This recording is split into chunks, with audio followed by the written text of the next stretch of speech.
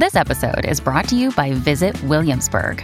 In Williamsburg, Virginia, there's never too much of a good thing. Whether you're a foodie, a golfer, a history buff, a shopaholic, an outdoor enthusiast, or a thrill seeker, you'll find what you came for here and more. So ask yourself, what is it you want? Discover Williamsburg and plan your trip at visitwilliamsburg.com. This episode is brought to you by FX's The Veil, starring Elizabeth Moss. FX's The Veil is an international spy thriller that follows two women as they play a deadly game of truth and lies on the road from Istanbul to Paris and London. One woman has a secret, and the other has a mission to reveal it before thousands of lives are lost. FX's The Veil, now streaming, only on Hulu. Welcome to the New Books Network.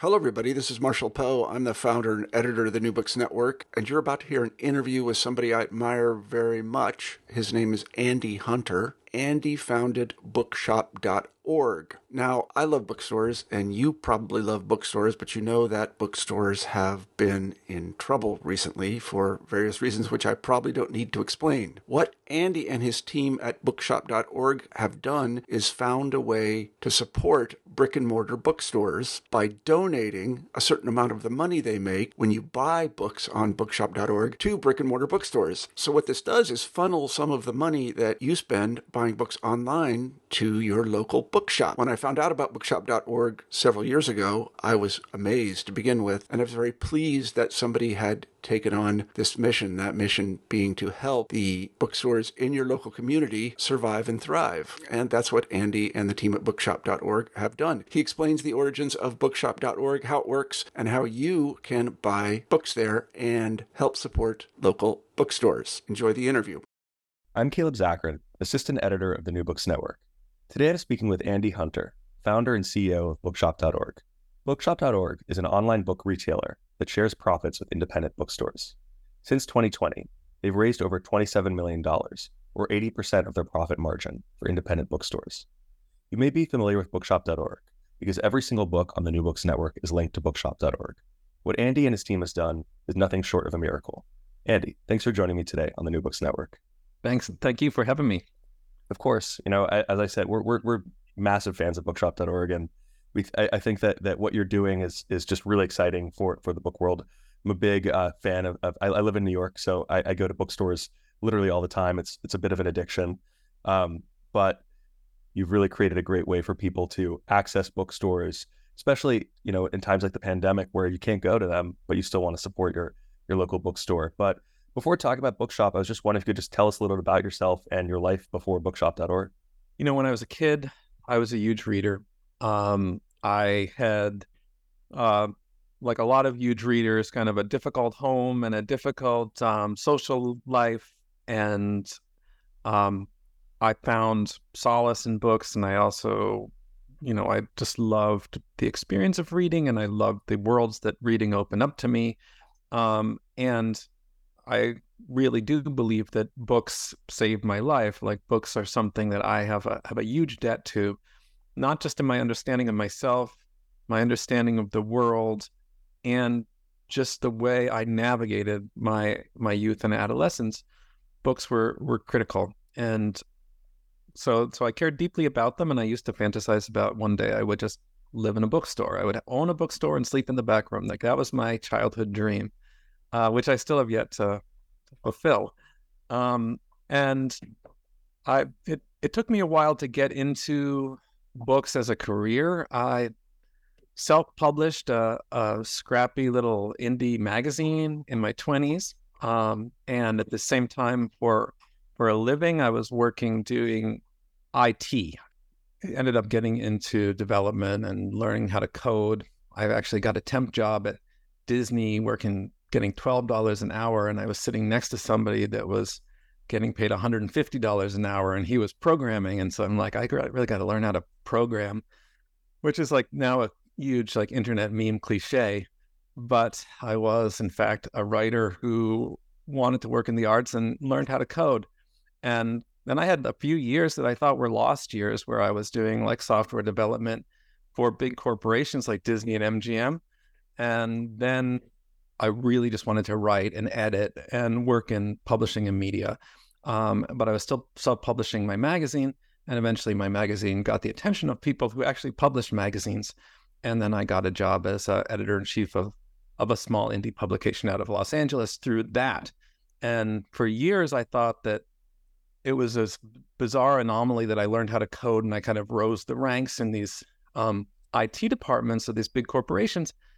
And that I felt like that was kind of a wasted 3 years or so. But then it turned out that it was extremely useful to know how to code, and it's extremely useful to know about digital development and platforms in general if you're going into a world like the literary world that really doesn't have that expertise and that honestly has a lot of aversions towards it. Like, people don't really like technology. A lot of people in books don't really like it and feel threatened by it. And so it ended up that my knowledge there was a huge advantage for me, and it allowed me to do a lot of things I've done.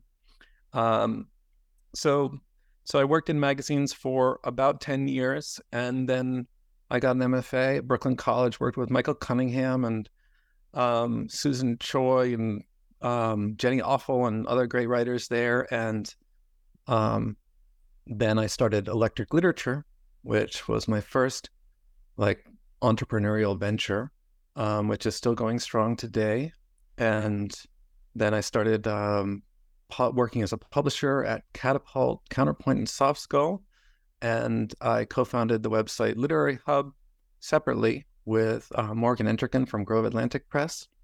And so by that point, I had been in publishing for maybe 6-7 years, and I was really concerned with how Amazon was kind of eating the whole industry.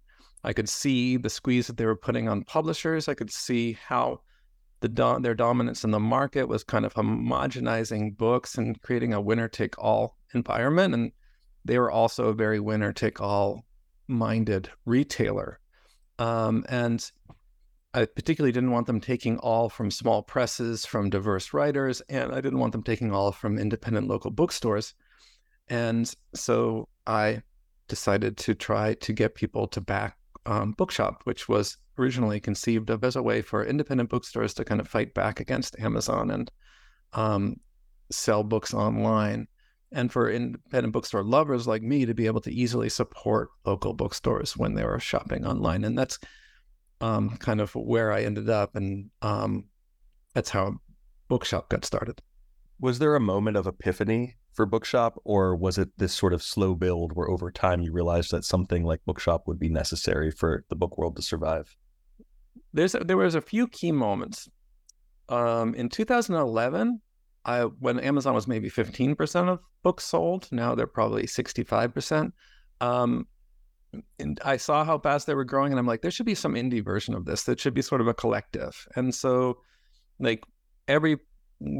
online shopping isn't going to go away, and this is going to end up becoming the way that most people get their books. And so we should have a version that kind of supports the culture and that isn't owned by the private corporation that doesn't have our interests at heart, because books, as everybody who listens to podcasts knows, are extremely important cultural objects that have really done more than anything else to enhance the trajectory of humanity. Like, the books are how civilization has progressed, and how, if the arc of civilization does bend towards justice, a lot of that happens because of books and the ideas in books and how we understand ourselves, past, our history, our culture, etc. So that they're not just widgets, and so they shouldn't be treated as widgets. And so it bothered me that Amazon, who treated them like widget, was winning,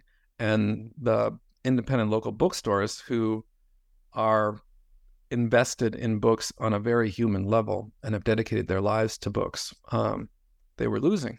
And so my first epiphany was in 2011 when I wanted to create an indie version of Amazon. I went to a bunch of organizations like the Ford Foundation to see if, is this something somebody would fund? And the answer was absolutely not. Nobody was interested in funding anything that was this is a store? It's like a online bookstore? No way. That doesn't make sense. And so I gave that idea up. And then in 2018, 7 years later, I was sitting next to Christine Honorati, who runs Word bookstores in Greenpoint and Jersey City. And she was on the board of directors of the American Bookseller Association. And she's like, hey, we've got this program called IndieBound that's supposed to be helping us compete with Amazon, but it's really not working. And we need somebody who really understands the internet and does good work to help us. So will you consult with us and help us and figure out how to improve IndieBound? And that made me start thinking about what would I do? How would I actually make IndieBound work and do what it's supposed to do? And I put it in the back of my mind for about 3 months. And then I was on a business trip and I was staying at an Airbnb in Berkeley, California. I've got 2 young kids, so they weren't around to, distract me. And I just sat down and had a few beers and wrote out all of these ideas. And that original document is almost exactly what Bookshop was. What I wrote down that one night for 4 hours is pretty much what Bookshop ended up being. So, after that, that evening where you started to put it all together, what was the early days like of bookshop.org? Because it seems to me that, you started working on it and then it just took off immediately. It seems like that. So, but I imagine that couldn't have been what it was like. There must have been, months and months of, slow grinding. Is this going to work out? So what was that period of time like for you? Yeah, well, it's a very lonely and sometimes feels Sisyphean process to try to start something like Bookshop. In the beginning, I wrote out all my ideas, and I went to the ABA, and their first answer was, no, we can't do this because we're a trade organization, so we can't sell books, so this isn't going to work. And then I had that defeat, even though I thought it was a really good idea. So then I went back to them 2 months later being like, if I start this as a company, will you partner with me? And so it's not you doing it, but it's me doing it, and we can partner. And they were like, and thank God they said yes. And they also offered to invest in it. And so then I had my first investor, and I had the partnership of this huge trade organization. So that was great. And then I went with that to create a deck and a business plan. And I started going to investors, and nobody would invest. I just would get rejection after rejection. And people would say things like, competing with Amazon is not a business plan. And American consumers only care about speed and price. And so if you can't beat them on those 2 things, then you can't beat Amazon on speed and price, you're doomed. And luckily, Morgan Entrekin, who I had built LitHub with, thought he didn't think it would ever be as big as it is now. He thought it would be about 1/5 of the size that we are now. But it was a promising enough and a good enough cause that he's like, okay, I'll invest. And I have some friends who I think love bookstores as much as me, and they'll invest. So Morgan helped me put together a group of investors. And of the 7 people that ended up investing, 5 of them came from Morgan. So he was a really important part of making that happen. It took me overall about a year from when I came up with the idea to when I had all the investors lined up to start building it. And even then, I had only raised $750,000, which if you're broke your whole life, which I have been, that seems like a lot of money. But if you're trying to compete with Amazon and launch a new global web business, it's actually a tiny amount of money. So I was trying to raise over $1 million. But eventually I just gave up and said, we're just going to try to build this with what the money we've got, because I felt like the clock was ticking and time was running out. Amazon had surpassed 50% of book sales in the US at that point. And I knew consumer habits, once they're set, they're set. It'd be really hard to come back from it. If Amazon reached 70%, we launched it in 3 years, it would just be extremely hard. So I felt this urgency, and I'm like, we're going to build this as fast as we can. We're going to launch it as fast as we can. And then in the end, that seems extremely prescient, because we launched it in January 28th of 2020, and the pandemic hit 6 weeks later. So 6 weeks after we launched it, all these bookstores had to close. And they couldn't even have their employees come in for online orders to fulfill online orders, because that wasn't safe. And they often did not have any kind of digital storefronts either, so they couldn't sell books online. So within like the first month of Bookshop, we sold about $50,000 worth of books. We got some good press. We got some people who were skeptical. And then mid-March, suddenly we started onboarding 1,200 bookstores. And we went from doing $50,000 worth of books in a month to $150,000 worth of books in a day. And so it was really the pandemic that it kind of accelerated everything. Like online sales and e-commerce was going to be important for bookstores over the next decade, no matter what. But suddenly it became important to them like immediately. And so it helped us really onboard and get up to speed very fast. And it also, thank God we did, because really hundreds of bookstores have told us that they wouldn't have survived the pandemic if Bookshop hadn't been there.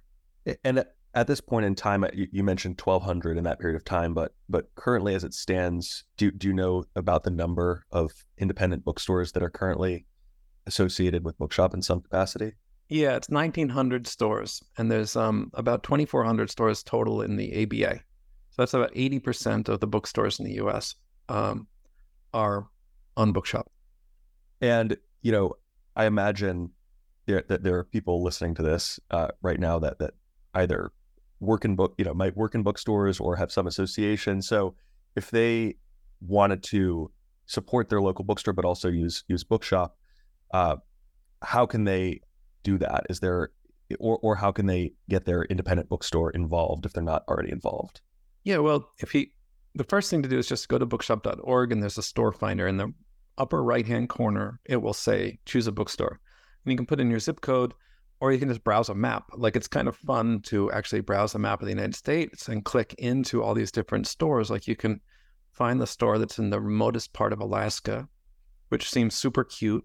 They've got a page on Bookshop, and you can support them for a month, and then you can support a different one, like your local bookstore, et cetera. So you have a lot of flexibility, and you can find all of these interesting bookstores. And also, the great thing about Bookshop is that they curate their own lists, so you can find all these incredible aggregations of books based on that bookseller's interests, whether it's, dark sci-fi, post-apocalyptic fantasy, or, summer romances, or super heavy, like literary fiction. You can find all of this stuff, and it's all human curated. And so it's much, much more interesting than the kind of discovery that you'd have on Amazon. So that's the easiest way to find a bookstore to support, is just go to choose a bookstore, or you can browse like our homepage, where we're going to be featuring various lists that bookstores have created.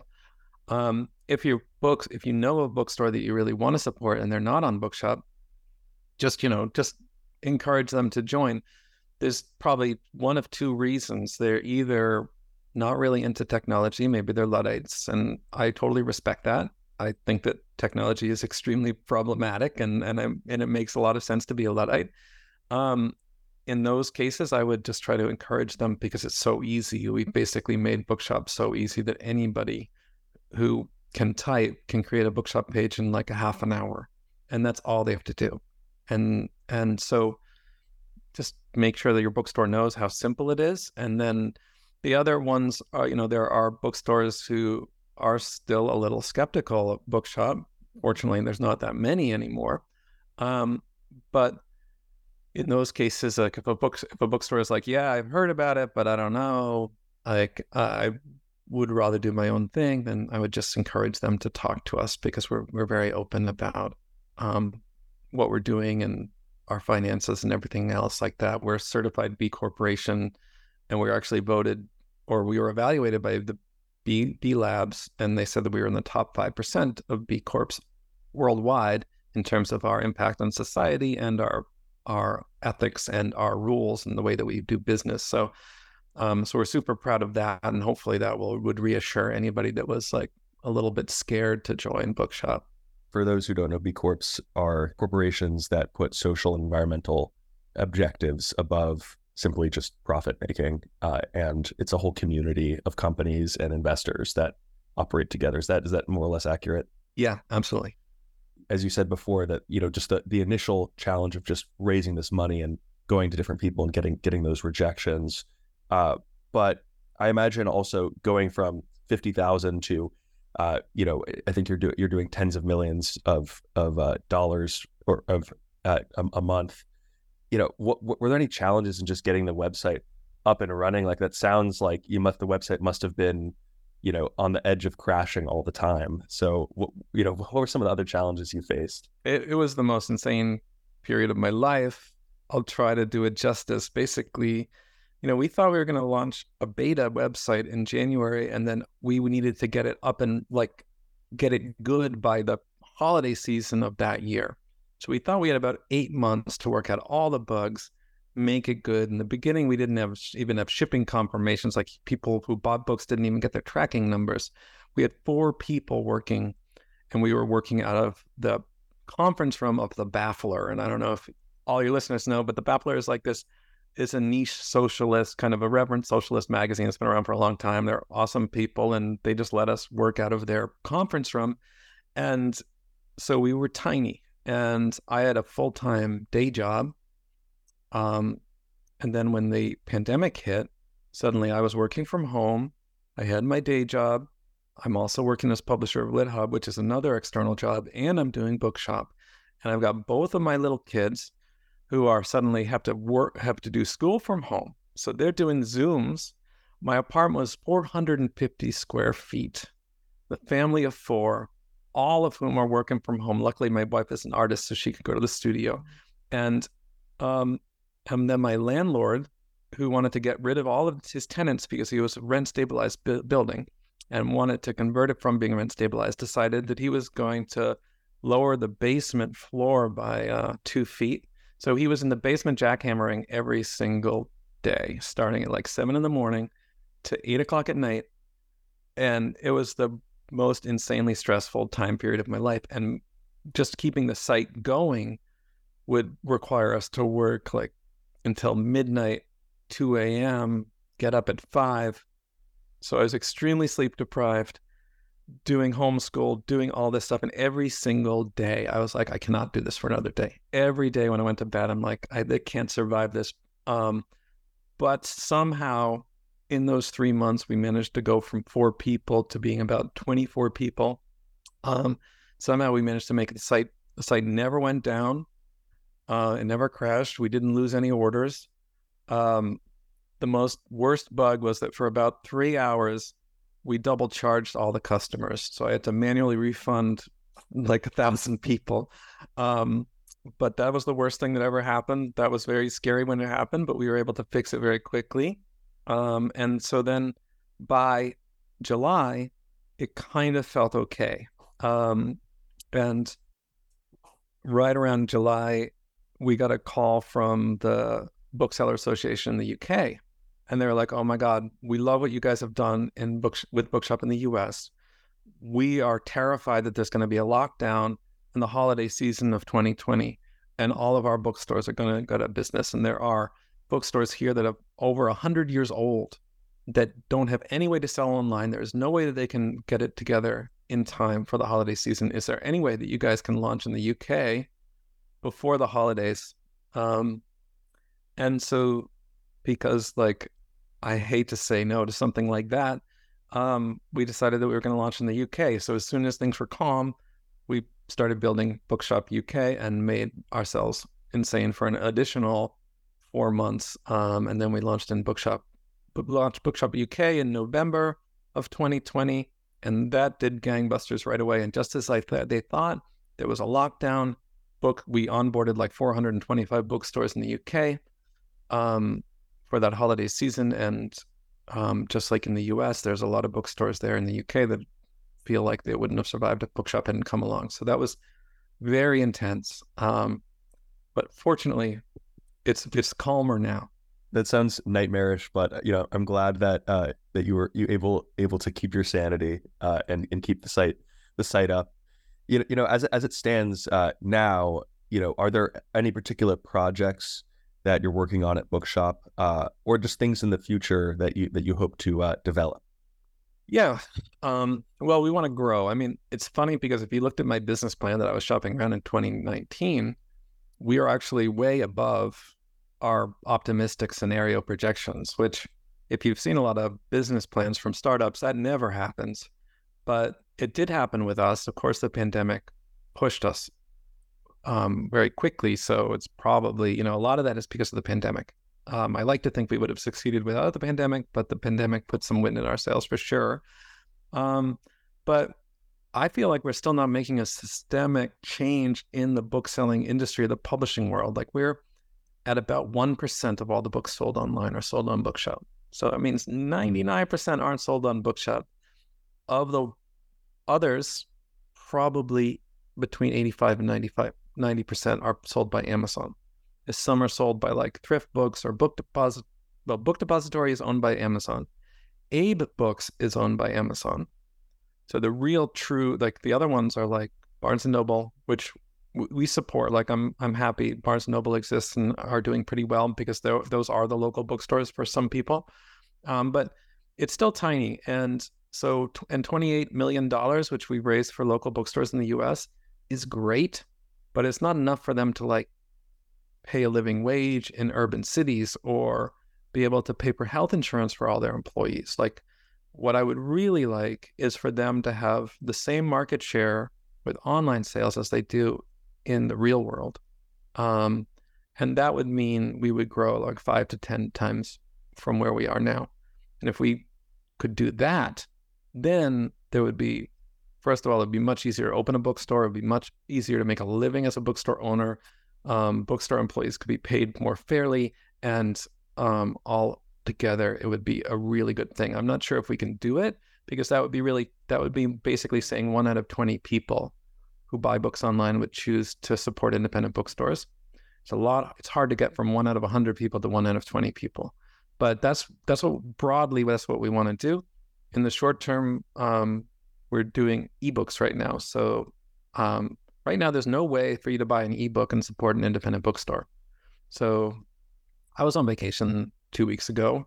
I read Donna Tartt's The Secret History for the first time, which I've been meaning to read for 20 years. I read it as an ebook. I could not buy it from a local bookstore. I bought it from Kobo, and they're nice people, but we want a way that people who read ebooks can support their local independent bookstores when they buy those ebooks. And that's 20% of the publishing market right now that independent bookstores are completely excluded from. And a lot of readers will go back and forth. They'll read physical books and they'll read ebooks. It makes no sense that when they read physical books, they can support local bookstores, and when they read ebooks, they can't. So that's the next thing we're doing, and we're launching that in the spring of next year.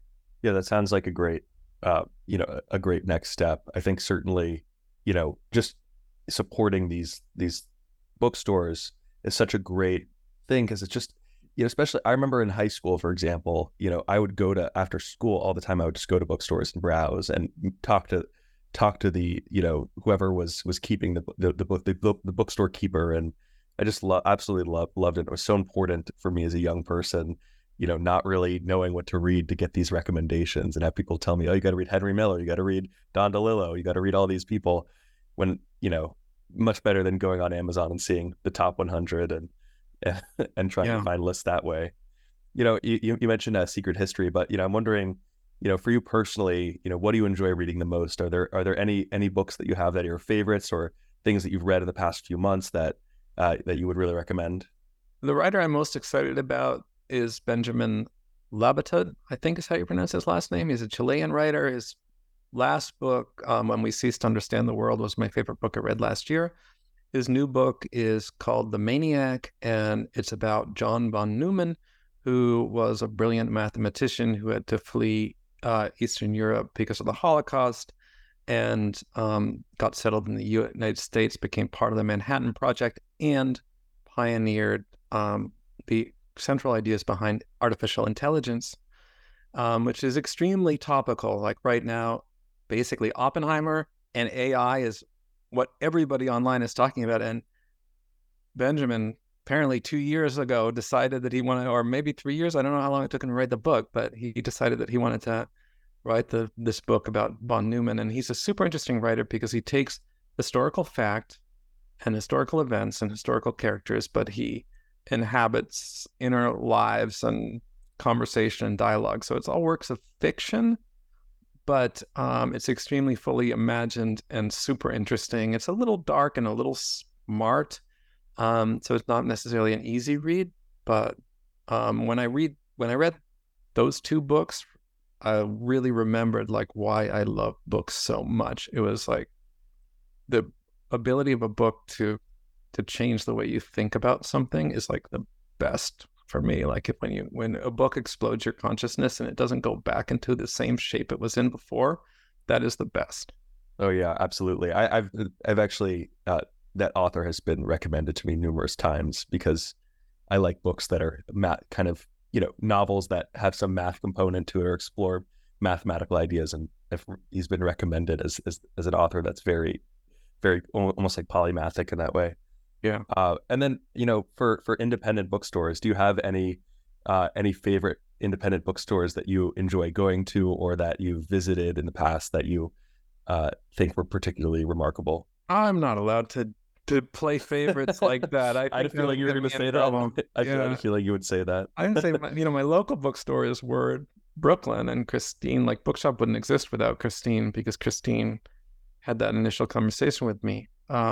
So like, she's the butterfly wings that started the If Bookshop's a Hurricane. She started it, and she's my local bookstore. So Word in Brooklyn has definitely got a special place in my heart. But I love all kinds of local bookstores. I love used bookstores. And, I love going to, since when I was a child, every time I go into a new town, I love to see if they have a bookstore and what kind of craziness I can find in there. Yeah, driving. I've driven cross country at the United States, cross the country twice, and going and finding a local bookstore in a town is one of the best ways to find the cool people in the town, or find some interesting people, because there's always a small bookstore.